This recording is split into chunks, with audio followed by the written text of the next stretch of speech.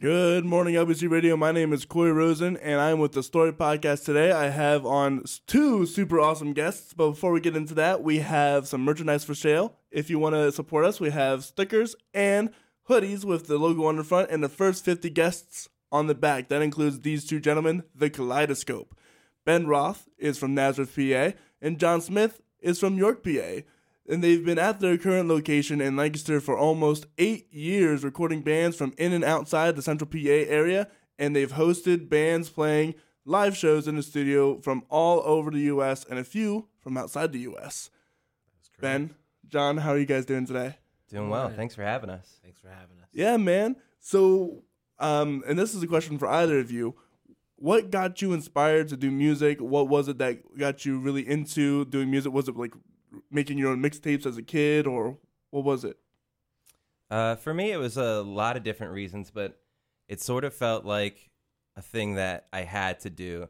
And I just really, loved working together with, my closest friends and creating and just having a good time. And, after a couple of years of trying to do like the normal thing and think about what career I was going to go into, it just seemed like the move to stick with music, and here we are. Yeah. Does it sound the same for you? Mine was a similar story.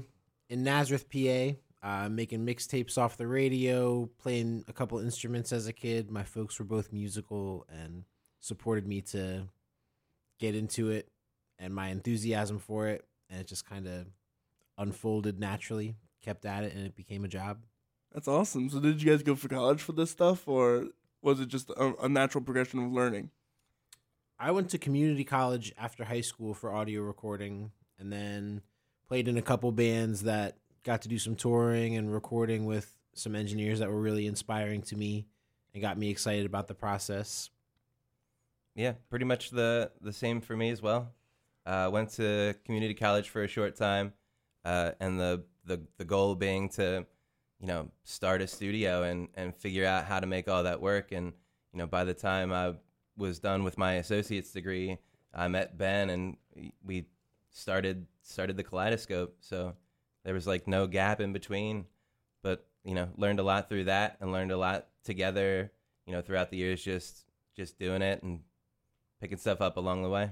So did you guys both do it on your own first and then come together, or? Like, did you record your own bands or your own stuff, or? Yeah, we both started separately from each other, but most of our experiences happened together in the same room. So that's been really cool to, have somebody to figure stuff out with and grow with, and I'm sure, shoot ideas back and forth with.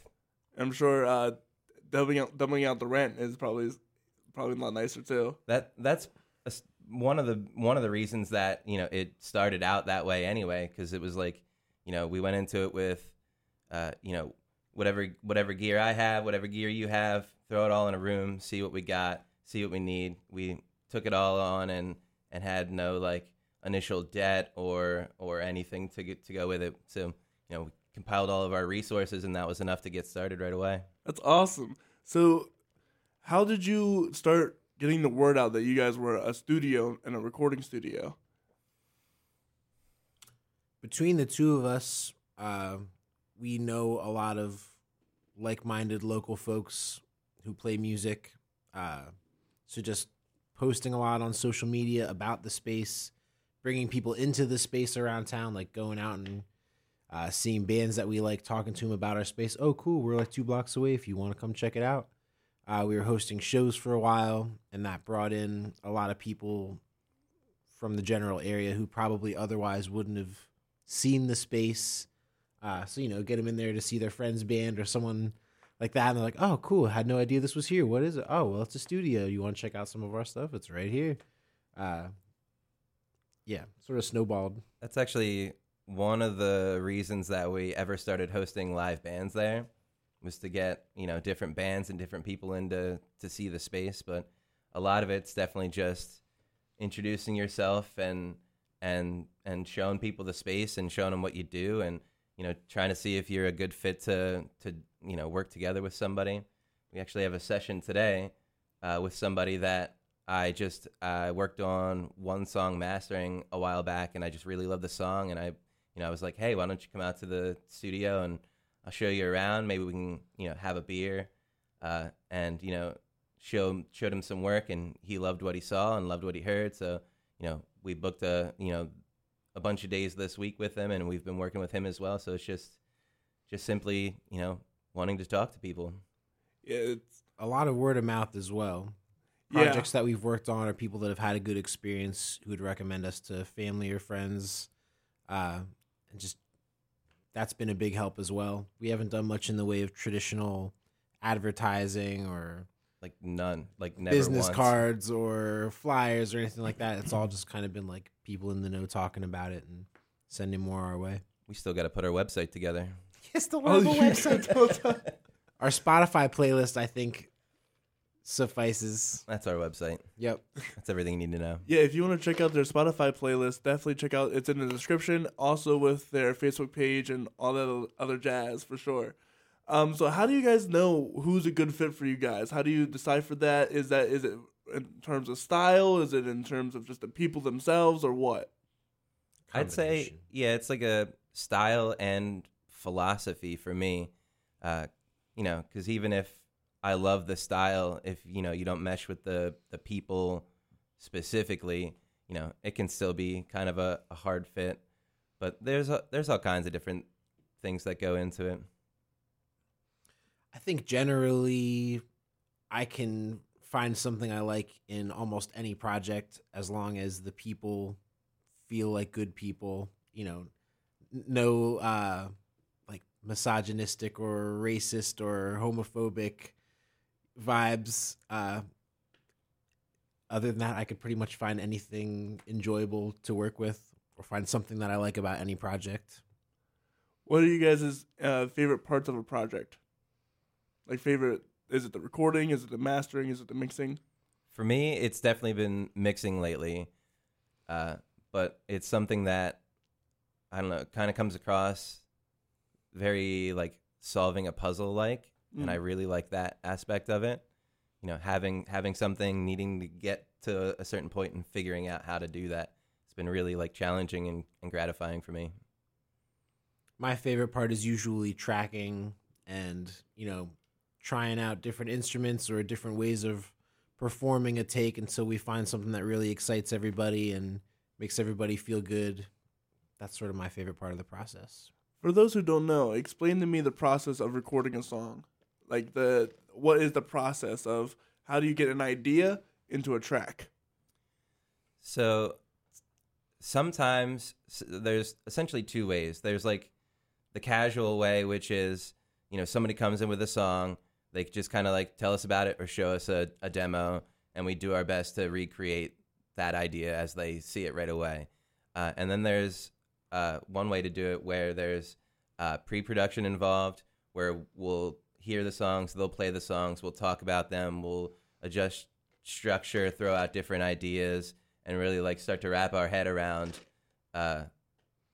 what needs to happen every step of the way. So then from there, there's usually demos that happen, whether it's just like on a cell phone or more solidified demos, and then start building from there, start tracking the drums, and then everything else gets done separately to that until the whole idea is realized.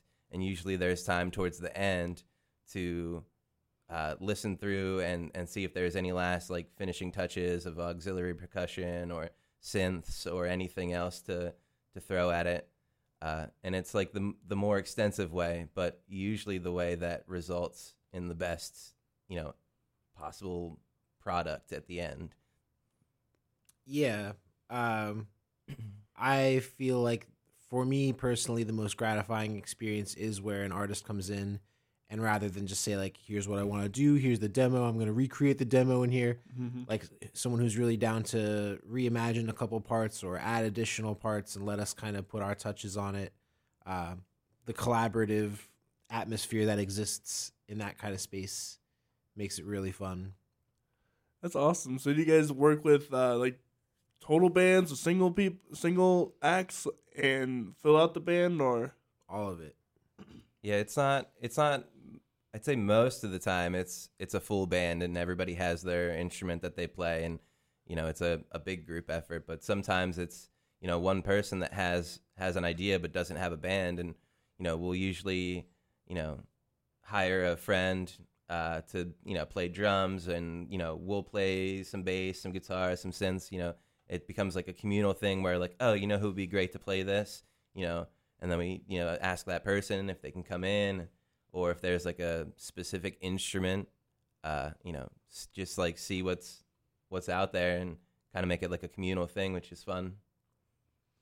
Yeah, at this point, we're in touch with a lot of artists that we trust to come in on a moment's notice and nail it. That's awesome. No matter what the style or instrument or song or whatever is. So that's been helpful. It's incredible that you've made a space where you can ask people on the whim, and they're just like, yeah, man, of course. And they come in and they just knock it out of the park. It's incredible to work with musicians like that, because you learn so much. Guests we've had previously, like, have you ever guys met Robin Chambers at all? Yeah. Yeah, she will kill it no matter what's playing. She's going to kill it. Henry Dvorak, you know him? What's the name? Henry Dvorak, upright bass player. I don't know Henry. No? Oh, you don't know Henry? Henry's awesome. He's a bass player. Liam Galliano is another bass player. You don't know him? That one doesn't sound familiar either. I mean, if Robin is what you're describing as these people, someone who can sit down and hear it and just know what to do, then those are absolutely the kinds of people that we look for to get involved in projects. Right, and we have like a pretty decent Rolodex of go-tos, but it seems like it keeps growing, so we're looking at you, Liam. What's his last name? Liam Galliano. Yeah, right on. He's an amazing jazz. I would consider him a jazz bassist. Cool. Nice. It's pretty cool. Yeah, so do you guys play your own music? Do you guys make your own music, or is it mainly just whatever comes in? For me, I used to do a lot more of my own stuff, but over the last couple of years, the focus has definitely been more on projects that are coming into the studio. We play in a band, a couple projects together, I guess. So we're still doing our own original stuff, but a lot of time is taken by the work that comes in, and that's the priority because it's what pays the bills mostly. Tell me more about your individual band projects.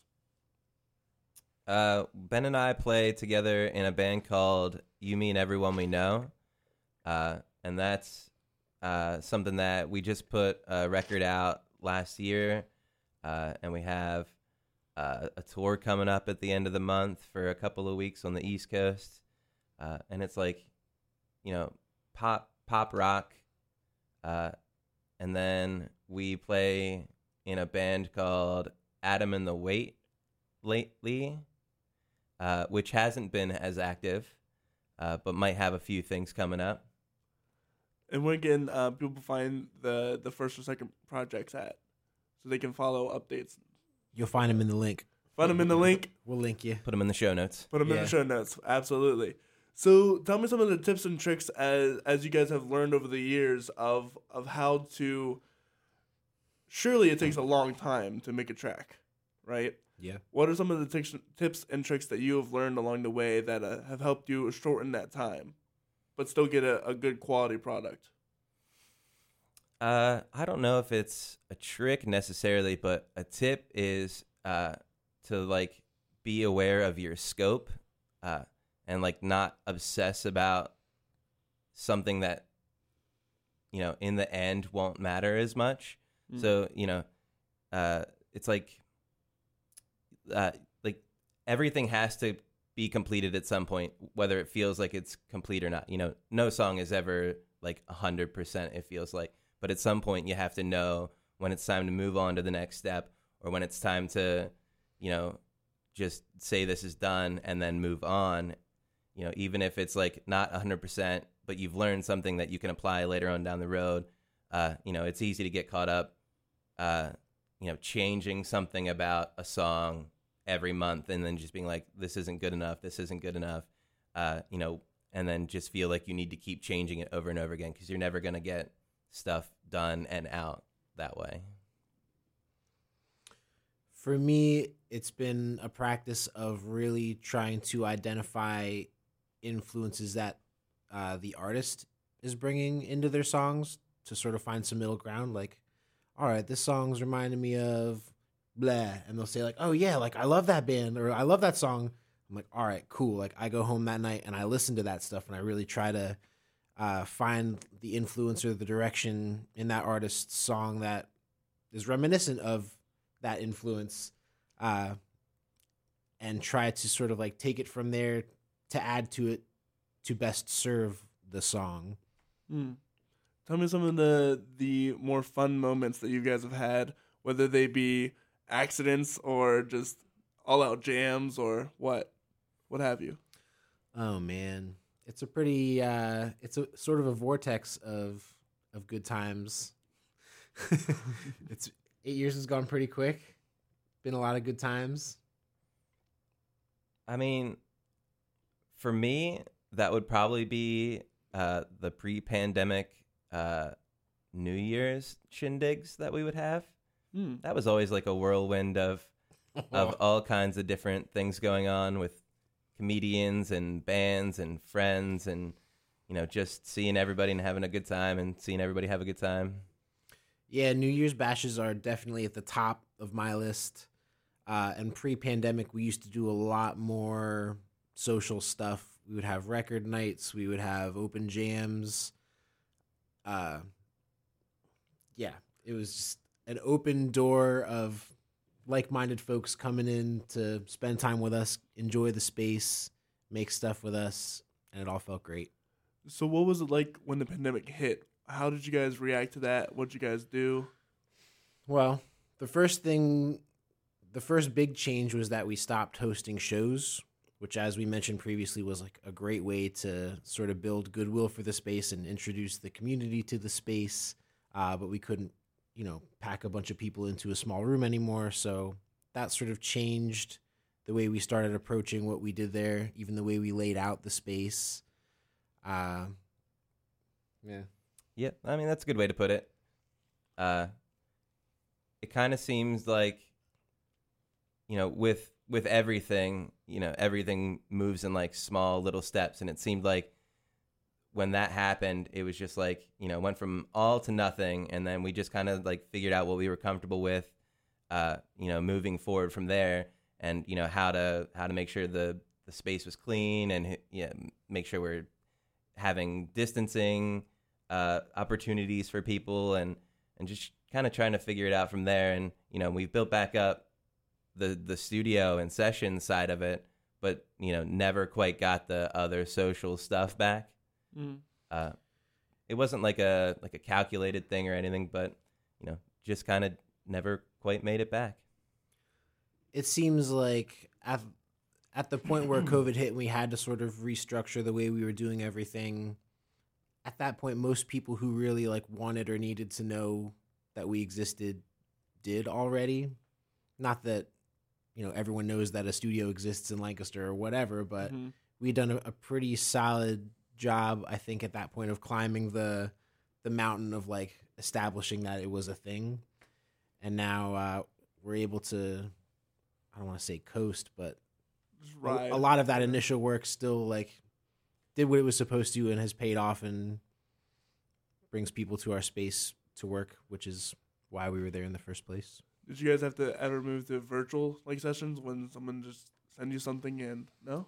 Not extensively. There's definitely a couple of things that did end up being done a little bit differently, but not anything out of the ordinary.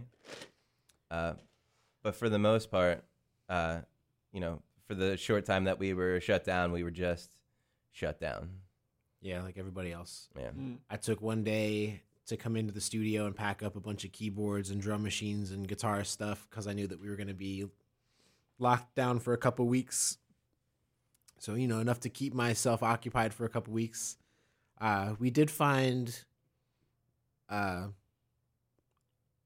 more artists that were doing home recordings in that time that would then come to us for mixing stuff to sort of finish up their projects. And that was sort of a big question on my mind is, if no one can play music, if everyone's locked down, like, is there really a need for a recording studio? And in that instance, people who took that time to take some first steps into getting into recording their own stuff or whatever still ended up looking for, a more professional ear or touch to finish up the process, which put us into play. And then for me, at the very beginning of like when everything shut down for the pandemic, I was in the hospital for a non-COVID related, non-life-threatening thing that, lasted about, I was in the hospital for about a month.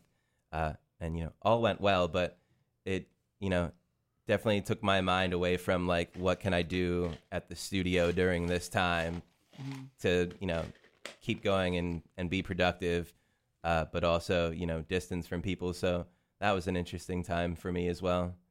Yeah. So I have my own home studio. I have a degree in composition myself.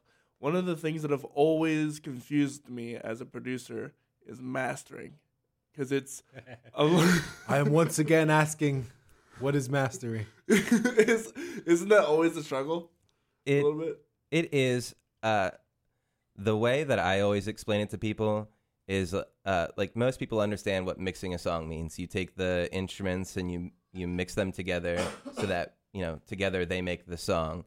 Mastering is kind of the record version of that. You take 12 songs or whatever, and you make them into a cohesive experience from beginning to end by making sure the levels are all there, the frequency spectrum is similar, and there's just like a whole lot of judgmental things that go into it, because not every record is mastered the same way and needs the same thing. So it's always dependent on the actual song, the composition, and the mix as to what you're going to do. But mastering is also responsible for the amount of time that elapses between songs, and usually when does track 2 switch to track 3, if you were to play a CD or whatever, and all of that extra stuff, the clerical stuff, the metadata, usually falls on the mastering engineer, and it's kind of like quality control, last step of the process, fresh set of ears usually on fresh speakers in a room designed specifically for it. So there's the quality control aspect. So even if it's this mix is great, like I wouldn't change anything. Like that's a worthy opinion to have from somebody. But there's a lot that goes into mixing that might be missed. Like maybe the vocal needs de-essed or something, and that's something that can also be done in mastering. So it's just a whole lot of potential things to happen, but no one like exact this is what it is. Right, of course. Mastering is a process for each and different song, and you have to figure it out, and it's very tedious sometimes. Right. How do you find a fresh pair of ears? Usually the ideal scenario would be for the mastering engineer to have like a complete fresh perspective on the music by not being a part of it before. So like if you record and mix a song, you hear it played a bunch of times, you hear the demo a bunch of times, you hear every single take, and you just hear the song like 2,000 times or something crazy like that. And then when you mix it, you're just like constantly listening to it. And then when you get to the end, it's hard to like broaden your scope on it. So you're still, when you hear it, you're still thinking about the compression you put on this, the EQ you put on this. Did I do too much to this? You're not really hearing it as, the one singular thing that it has become. You're so narrowed into all the stuff you did to make it sound like that you can't hear it as a whole piece. It's hard to be objective. Yeah, so when you're not a part of that process, when you hear that song, you're not thinking about all the small things. You're thinking about the song. Like, what does this song need? And not like, did I have the parallel compression on the drums too loud? Or, is that the right type of reverb for this? Because you have no control over any of that stuff. And it's the first experience of all of it. And then, things play on different speakers different ways. You perceive them in a different room differently. Really? Yeah. So just having somebody with a complete new circumstances all around to be the last one to have any sort of effect on that song is really important. I didn't know that different room settings could, unless I guess. Well, I guess if you don't have in-ears, that would make sense then. Right. Do you test them with headphones too? Yeah, I usually reference on headphones, usually for like spatial things and panning reasons. But I try not to make any like definitive moves wearing headphones. But yeah, that's one easy way to, deal with the not having the room sound. But also, it's important to have a room sound. You just have to have a tamed room sound, like a tailored room sound, to experience music in, because that's the way, a lot of music is consumed in a space. There's also a lot of headphones as well, which is why it's important to reference. But, I'll do headphones, I'll do Bluetooth headphones, I'll do the car, I'll do on my phone, I'll do the Bluetooth speaker at home, I'll do the stereo at home. So like whenever you reference something, it's important to kind of like get a well-rounded experience on all of the normal systems you have. So how do you judge when something needs a fix based off the speaker it's played off of? It could be a bunch of different ways, but usually if you experience the song you're working on a system you're familiar with listening to lots of other things on, like you get to know what things typically sound like on that system. So when you listen to your song and it's just like, something's not quite right, with all of these other songs that, you love to listen to on this system, that's when like you could make some changes. And it's also just like a perspective thing too. When you're sitting, in the studio and you've got your speakers, like, yeah, it's like a great listening environment or whatever, but your perspective is like, I'm working on this, I have control over anything that I want, and you're not really experiencing just the music as well. So just by even like going out to the car and playing the song through my speakers in my car, where I have no ability to tweak the snare drum sound or something right now, it's just like a completely different objective experience. That's a good way to put it. Yeah. Good answer. Good answers. Yeah. So I'm curious, what programs do you recommend for people who might want to just record something at home and then send it over to a professional? Whatever you're comfortable with.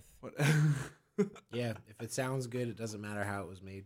Well, for me, I've always used Pro Tools, and anytime I go in anything else, I feel like a bumbling idiot. But, most of them are really good professional quality, and it's all about your mental flow, your actual workflow, what it is you're trying to accomplish. Everything's essentially the same, but does it a little bit differently. So whatever you're comfortable with. How do you keep yourself how do you get yourself started into a workflow with everything that can distract you nowadays, from your phone, from notifications on the computer, etc.? How do you get yourself isolated from that and into a solid workflow? It's been a little bit of trial and error, I guess. I've tried putting my phone on airplane mode or charging in another room. We don't really have any notifications that pop up on our computer. Having someone that trusts us to come in and work on their stuff is a gift for sure. So trying to repay that with intention and attention to what we're doing is just the move. And enough to make it work for me, typically. For me, I think it's important to like take small breaks really often. So it's easy to not feel like you're missing out on, whatever it is that is your vice. By, every hour, take a 10-minute break, and it's good for your brain. It's good for your ears. It's good for productivity, and it just, it's not too hard for me to just like, put my phone across the room, or I usually just like flip it upside down, and then like get in the zone for a while. And then when it's time to, take a quick ear break, you can do whatever you want, grab some coffee, check your phone. Speaking about ear breaks, ear protection is very important. How do you guys keep your ears protected, and that way you can keep the frequency spectrum that you need to work on the music? I've been forced to be more mindful of that lately because after years of playing, I've noticed a difference in my hearing. Not enough to stop work from coming out well, but like just getting older and noticing that my ears are more sensitive. I would definitely advocate for all younger folk out there listening to just get ahead of it and wear earplugs when you're playing, practicing, attending a show, whatever. Yeah, I also was not good at it for a long time. I also really didn't enjoy like playing live with, ear protection or of any kind. But lately over the last couple of years, definitely forced myself to figure out how to be comfortable with that. And now there's a big box of earplugs on the shelf. There's a couple of packs of earplugs in the tour box. There's earplugs in every back pocket of every pants I've ever had. There's probably 15 in the dryer right now. They're just everywhere. Yeah, I feel like there was like a stigma years ago, like, oh, it looks so lame wearing earplugs. What? I said it looks, it's not worth losing your hearing over. It certainly isn't. And they also make they're, more expensive, obviously, but they make ones that can take the decibel levels down, but not change the frequency as much. And, I just go for good old fashioned foam ones because I can't be trusted with expensive ones anyway. Same. Yeah, I've been forced to buy the decibel ones. They're like $40 at a Guitar Center. But oh my gosh, do they make a great and incredible difference? Because I noticed I had really good hearing when I was a kid. If there are some people, when your phone goes off, it buzzes, right? I would be in the car and someone's phone would go off, buzzing, and I'd be like, whose phone is that? And they'd be like, what? And someone's phone is ringing. And they're like, how in the world did you ever hear that out of, from driving in a car, right? Yeah. So, I know I had good hearing, but now I'm realizing that I'm slowly losing that over, and it's probably because I've been going out to shows for the past year constantly. Totally. Yeah, I mean, it's like a thing that happens naturally to everybody anyway, yeah. But why make it go quicker if you can, keep it at a normal slow pace of hearing loss? Yeah. A normal slow pace of hearing loss. Well, it's the battle for musicians anyway, isn't it? Totally. Is the hearing loss, and you got to deal with it. Bach dealt with it by just, the story of no, it's Beethoven who lost his hearing, and one funny story about that is he was conducting a piece of his, and he had to rely on the first violinist to tell him when to stop because he couldn't hear anything. Stop. No more. Turn around and bow. Yeah. Oh, great. So, I'm curious. What is one thing you guys have been doing this for 8 years now? What is one thing that you know now that you wish you had known when you first started, or some advice to those who are just starting now? Everything. For me, it would be never get comfortable, I guess, because even after all of these years, I still feel like there's something every couple of weeks where I'm I learned something new and I'm so excited about it, and I just show everybody I know, look at this thing that I just learned, it's so cool, and just not to lose that. Yeah. To hold on to the excitement of learning new things about it, because you're going to keep learning. There's always something new. No one knows everything. John's put me on to listening to podcasts with engineers or producers. And it's always cool to hear a new perspective on a way to approach something, or exciting to hear that someone that you admire does something in a similar way that you do, sort of reaffirming. But yeah, I guess basically the same answer is just keep at it, keep growing, keep being curious. How do you guys deal with burnout? Or do you guys deal with burnout? I got no time for burnout. I mean, inflation's crazy, bills go up. you got to make it work and figure out a balance that works for yourself so that you can pay your bills and enjoy your time. And that's sort of like an ever-changing equation, I think. I mean, we definitely have our moments of like, there's so much happening right now. How do we keep up on all this?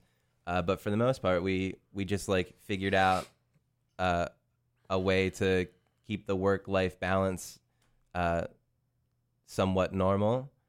And it's tough because the schedules are always different. It's not like, we only do, this and then, at 5 o'clock, we're done with everything. Cause then there's usually like a band practice or, all kinds of different things to do otherwise. But for the most part, it's just, forcing yourself to have boundaries and giving yourself a break like you deserve to have, not feeling bad if, you take a second day off in a row just to like, enjoy life. I think that's really important. Yeah, a big one for me personally has been trying to figure out how to schedule work at like a sustainable pace so that it's not like way too much. Or, like if someone hits you up for a session, my initial inclination is always like, all right, what's the next day that I could like possibly have a free second to get this person in? Evolving that thought process to be more like, I'm going to take, that day off. What's your next week like? Right. Or whatever. Just trying to pace things at a more sustainable rate to prevent getting burnt out. That's something I've learned recently because the past week I went at least 1.5 weeks straight of having a guest every single week, and I'm an introvert. I don't know how you guys are. Introvert. Yeah. Introvert. Yeah. But not only did I have to have the podcast people, so I am meeting strangers that I don't really know that well. It would be different if it was like friends. Yeah. But like people I had known for a longer time. But after that, I teach children how to swim. That's like my day job, and so having to deal with like 10 hours of talking to people constantly. Oh my gosh, I was tired, and still I'm finding myself yawning after the fact. Even though I'm gotten like 8 hours of sleep, I'm like just physically and mentally tired. I definitely get that. It usually comes with, when we're playing out a lot, we have like a bunch of different bands in, like we're doing all kinds of stuff. It's not uncommon for me to have a day where it's just like, don't look at the phone, don't talk to me. I'm just going to do what I want. I usually like go on a drive by myself or something and just like absorb things and unwind and, not have to worry about, anything else other than what is, in your head is kind of nice every once in a while. So did you guys say you guys were introverts? I guess I'm sort of a mix, but You have your moments. yeah. I'm forever an introvert. How do you deal with? I guess that's your answer then. How do you deal with being an introvert? Just by forcing yourself to take yourself out of the situation? I think what we do, I sort of feel like if I didn't do this, I would be way more of an introvert. But a lot of times, this does force me to get out of my, comfort zone and do things that I wouldn't normally do, and make friends that I wouldn't normally make because I wouldn't be in those situations. So it is kind of nice, and I think about it all the time, especially with playing in a band. You go out and you meet other people, you meet other bands, you experience things that you probably wouldn't have otherwise, and that's one of the reasons why this is an important part of my life, is it forces me to do that. Yeah, I'd agree with you wholeheartedly. When I was in college, I had my roommate, and he would literally drag me out to events. And if it hadn't been for that, I probably would have been doing this podcast, dragging other people out to talk about their life, because talking is a lot of energy for an introvert. Yeah, It is. definitely. So it's always been a lot of fun to grab people, and it's always funny that it always seems to be the introverts know where to go if they want to be an introvert. It's always the music engineers. It's always the lighting tech. It's It's always the people that aren't the front Yeah, man. behind the scenes folks. Yeah, that's why you never went. It was funny. I went to Roots and Blues. Did you guys go to Roots and Blues over the weekend? I did. I did not. Oh, I was out of town. Well, it was awesome, and I went. So I'm trying to collect business cards, because Roots and Blues. There's a bunch of musicians going on everywhere, and I want to talk to them all. However, there's also the other aspect of the lighting technicians. But whenever I went up to them, they're like, "Stay away from me. I can't be bothered." Good on them. Sometimes you got to protect your space. Yeah, no, for real though. Even if it's from a friendly, non-threatening source. No, I'm with you there because some days people come up to me. I've had This has been a new phenomenon for me. A bunch of strangers that I do not know, like legitimately, will come up to me. Like, "Oh, I saw you on the podcast." I'm like, "Awesome," but See you on the podcast. Yeah. So how do you guys, what are some future projects and plans for you guys? Do you have any artists that you are especially excited to work with? Beach Dream. Beach Dream. Beach Dream. Is that all you can say about that? Beach Dream. Beach Dream. Is that a band or an album? Okay. It's a band that we love working with. We put out a couple songs with them, I guess last year at this point, and they have some plans to come back and work on some new ones. They're great guys, really talented. They love food as much as us. Lunchtime is always exciting. That's probably close to the top of my list. Also, Shaw Calhoun. He's a hip-hop artist from Silver Springs, Maryland that we've been working with. He's coming back to do some more work with us. I'm a super big fan of his stuff, so that's got me excited. What about you, John? Same. Same. I'm just going to go with same. One of the bands that I really love is For the River. Hey. You guys have started working with them on their Dave Matthews project? Dave Matthews' Dads. Making me sad. Yeah, they've been fun to work with. I've known some of them for a very long time, and the rest of them for a very short time, but they've been real fun to work with, and they've kind of challenged themselves to release a single every month. Yeah. So they've been, figuring out the best way to do that while, also being husbands and Dads. boyfriends, dads, Dave Matthews' Dads. Working full-time jobs, but they've been killing it. They usually figure out every song has been a little different. Like we've done some drums for some of it. We did, I guess, the most of the one song, but for the most part, it's just little stuff here and there. They'll come in on, for a couple of hours an evening and do some vocals, and yeah, it's been fun to watch them meet their challenge and kill it. I just saw the other day they made it to 10,000 Spotify listeners. It did, yeah.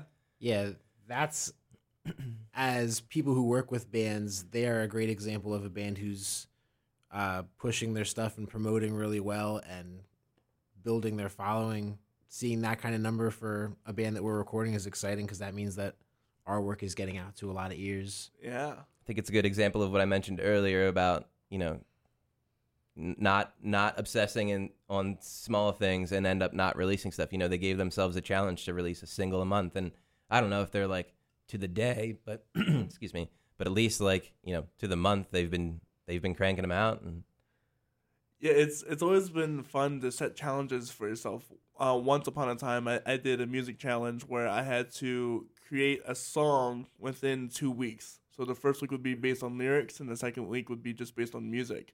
And forcing myself to pump those out and be okay with the not okayness of putting out a song has really opened my mind to that. Have you guys ever done a challenge like that for yourselves, or? I've told myself that I was going to set a challenge like that just to be more productive and haven't. I admire people who do, though, because, releasing music is a really vulnerable experience. Oh, for sure. So forcing yourself to just like jump out of the plane and do it is pretty amazing, I think. as far as that goes, I haven't really done anything lately, and I've never given myself a challenge. But usually if I write something, it like, lives and dies in my brain, on my hard drive kind of thing. But, it's a very vulnerable thing, and it's one that I am not comfortable going into alone. So I usually like to have some sort of collaborative effort and some sort of like immediate validation that, what I'm doing isn't completely stupid. Yeah, it's really scary to be in that tunnel, like you're writing and composing and, tweaking this song without, in a lot of cases, without any outside perspective or whatever. So the idea of then just like throwing it out into the light for the world to be like, this is horrible, or like, thank you, this is great. It's going to go some way. I've never released anything that was 100% me, but kind of the thought of it is terrifying. I kind of liken it to like, the classic dream where you're in the classroom in just your underwear sort of thing. Yeah. I imagine it would feel like that, and that's not something I'm willing to do at this point. It's scary because you can get involved in the numbers and all that jazz, and then it's a spiral and a half that you can get into. Yeah. Well, it's for me, it's like terrifying if everybody loves it, and it's terrifying if nobody loves it. It's terrifying if people are indifferent. Why is it terrifying if people love it? Why aren't you liking it? Why are you hating on it? Why is nothing happening? Right.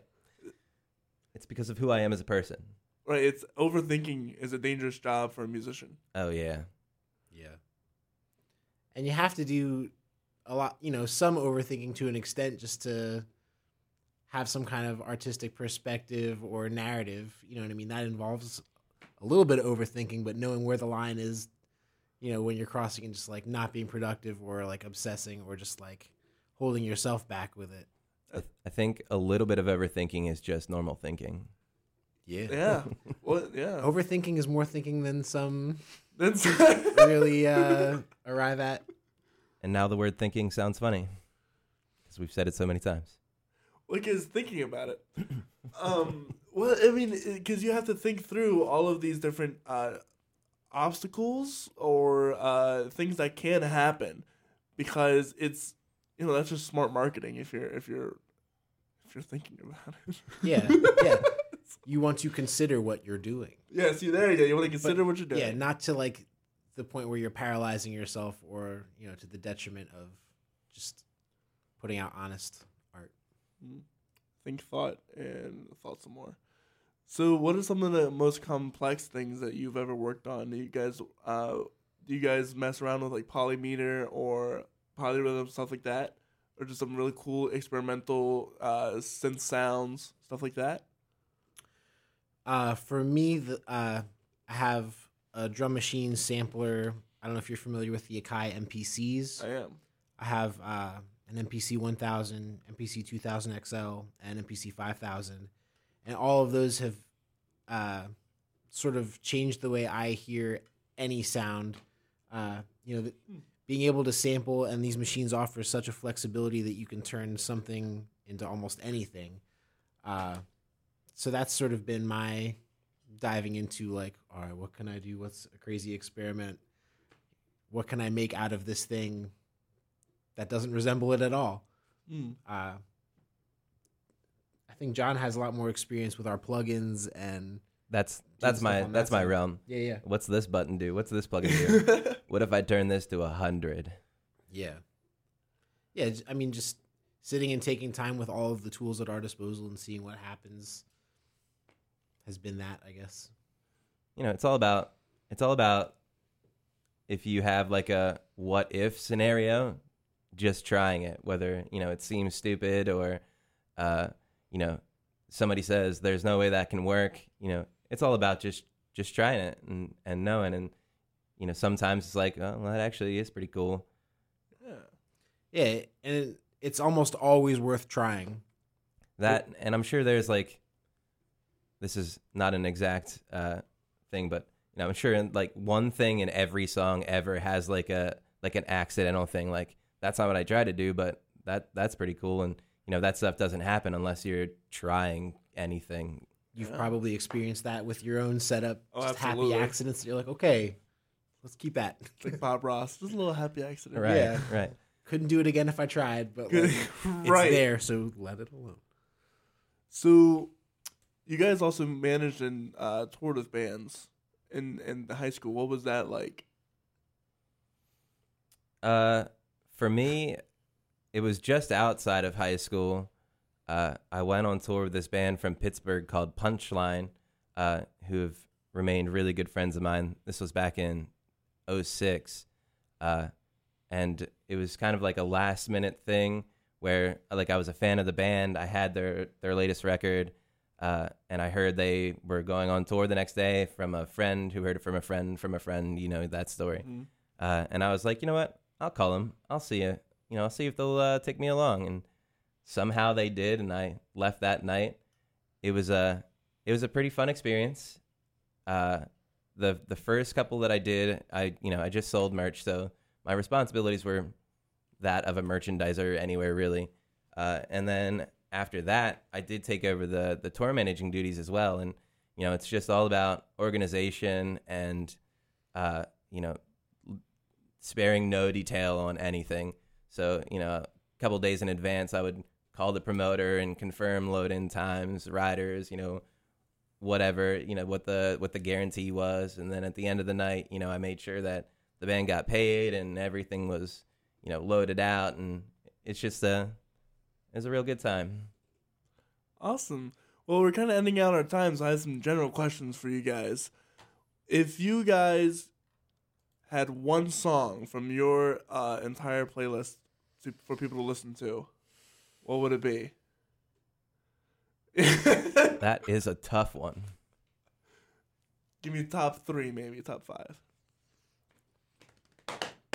High heels. I drive a hearse. Wow, that's a throwback.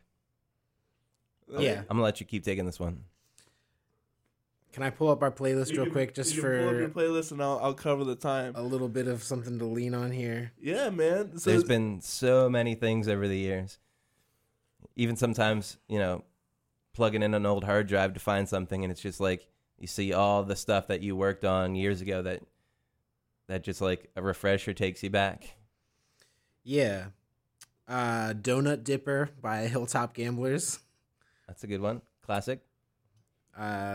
This is really tough to do on the spot. That's why I'm making you do it. Zero Mission by Fragile Like Life After. If the name of the song has... Nah. Okay. Just tell me the artist. How about that one? You, Me, and Everyone We Know. You Meet Everyone We Know. Yeah, one of our band's songs, I would say, is a great one that I would want everyone to hear. It's got a curse word in it, so you'll find it. It do. It do. Mystic Chain Park by Traffic Nightmare. And that's 5. There you go. How about artists, the top artists that influence you guys as engineers? Overall, you mean? Overall. Man, that's a tough one too. Third Eye Blind for their self-titled record. It was the first CD I ever bought. Favorite album of all time. Love the production. Love the performances. Love the songwriting. Huge influence on the way I hear everything. I'll stick with a comparable one for me would be The Spade by Butch Walker. I just like really love the songwriting, the style, the like vibe of, you know, doing it live, and just pretty much everything about it. Awesome. So what are some mistakes that you guys have made or you've seen other bands make that you could say that, so in order that we don't make those same mistakes again? Man, should have gave us a list of these before coming in. For me, it would probably be understanding that there is no definite, like nothing is definite. Like there's no one way to do something. There's no like, you know, wrong way to do something. You know, if it sounds good, it sounds good. And just, you know, accepting, you know, when you learn something, it is not definitively the way. Because that's when you get stale. You kind of like don't progress as a person or as an engineer or as a musician when it's just like, I do this because this is the way it's done. It's just, it never is like that. It's, you know, helpful guides, but never the way. My answer is basically the same. The practice of staying open to possibilities and whatever happens around, going with the flow and really being all about the journey as opposed to a destination, because there is no destination. The destination is the journey. So yeah, trying to be present and open to what comes your way on the spot. I believe the universe takes you where you're supposed to go. So just enjoy the ride. It's like every step of the process is more of like a critical thinking thing than like a checklist thing. So, deciding, what it is to best get you from where you are to where you need to be next is, just keeping that mindset at literally every step of the way. Oh, with all that said, this has been the Kaleidoscope on the podcast. If you want to check out their work or hit them up, please do check the links in the description. We have their Facebook, we have their Spotify playlist to check out all the stuff that they've worked on. And if you really want to support us and follow us, you can follow me at the Story Podcast, Corey Rosen. That's CORYROSEN. You can follow that on all streaming platforms and on Facebook. If you go on Facebook and our Instagram, _story_podcast, you can find out all of our future guests. We have some future guests coming on in the future at some point. Now I'm having to pull myself out. Future guests coming on in the future. Yeah. We have a guy named Ethan Horning. He's a awesome DJ that I have had the pleasure to work with. He's coming on this Saturday at 3. And I might also have another guest coming on that, you guys know Bobby Gentello? Yeah. Yeah. He's an awesome dude, awesome guitarist, man. And I think I might be having him that Saturday as well at 6 o'clock. We'll see how that pans out. The future man. Future man on future days. With all that said, if you really want to support us, you can share, like, subscribe, and you can, if you're feeling really generous, you can help us out with buying merchandise. We have stickers, and we have shirts and hoodies with the logo on the front, and the first 50 guests, including the Kaleidoscope, on the back. With all that said, I hope you guys have a wonderful rest of the day, and we will see you guys whenever. Thank you. In the future. In the future with future guests.